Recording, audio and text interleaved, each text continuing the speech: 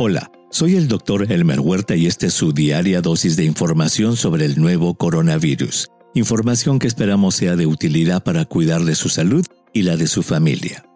A medida que muchos países empiecen a relajar sus medidas de aislamiento social, hoy veremos cuán seguro es ir a un gimnasio.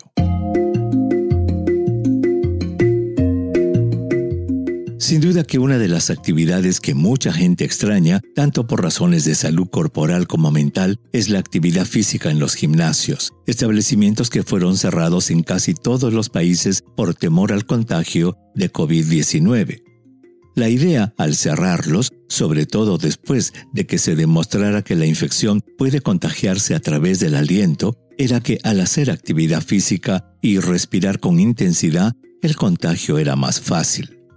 El problema es que hasta ahora no habían estudios científicos que pudieran guiar hacia una reapertura de los gimnasios.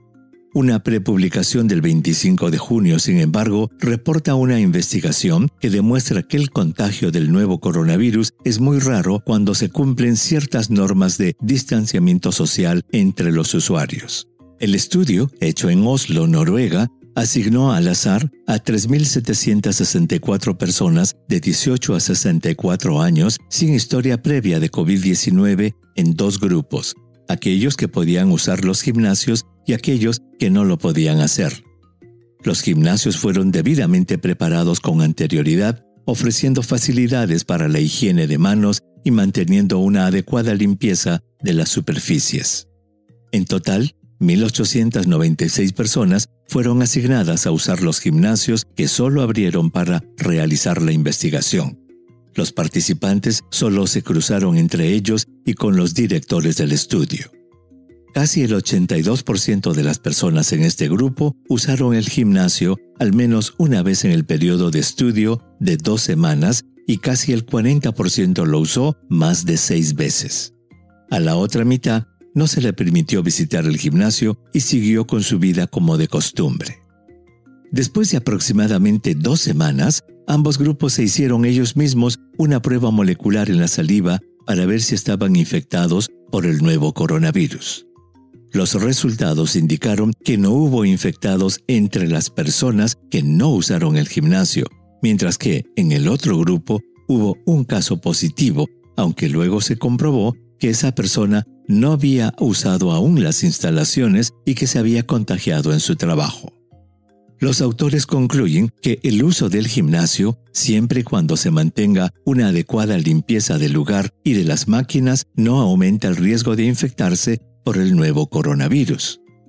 Algunos expertos no están de acuerdo con esa conclusión y llaman la atención al hecho de que en el momento en que se hizo el estudio, Noruega ya había pasado la ola de contagios y es posible que los hallazgos así lo reflejen y que es posible que si el estudio se hubiera hecho cuando la epidemia estaba en su máximo nivel, los contagios se hubieran producido.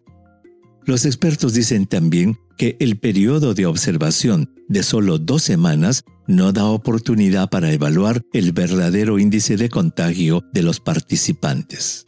El principal mensaje de este estudio y de este episodio es que una sola investigación no es suficiente para concluir que todos los gimnasios son lugares libres de contagio.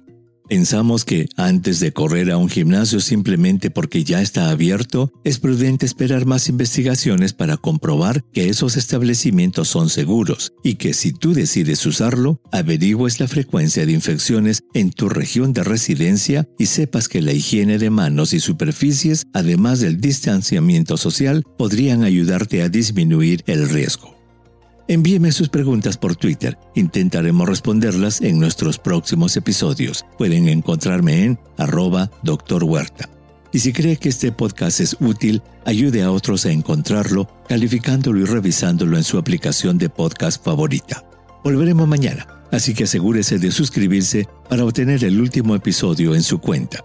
Y para obtener la información más actualizada, siempre puede dirigirse a cnnespañol.com. Gracias por su atención. Chao.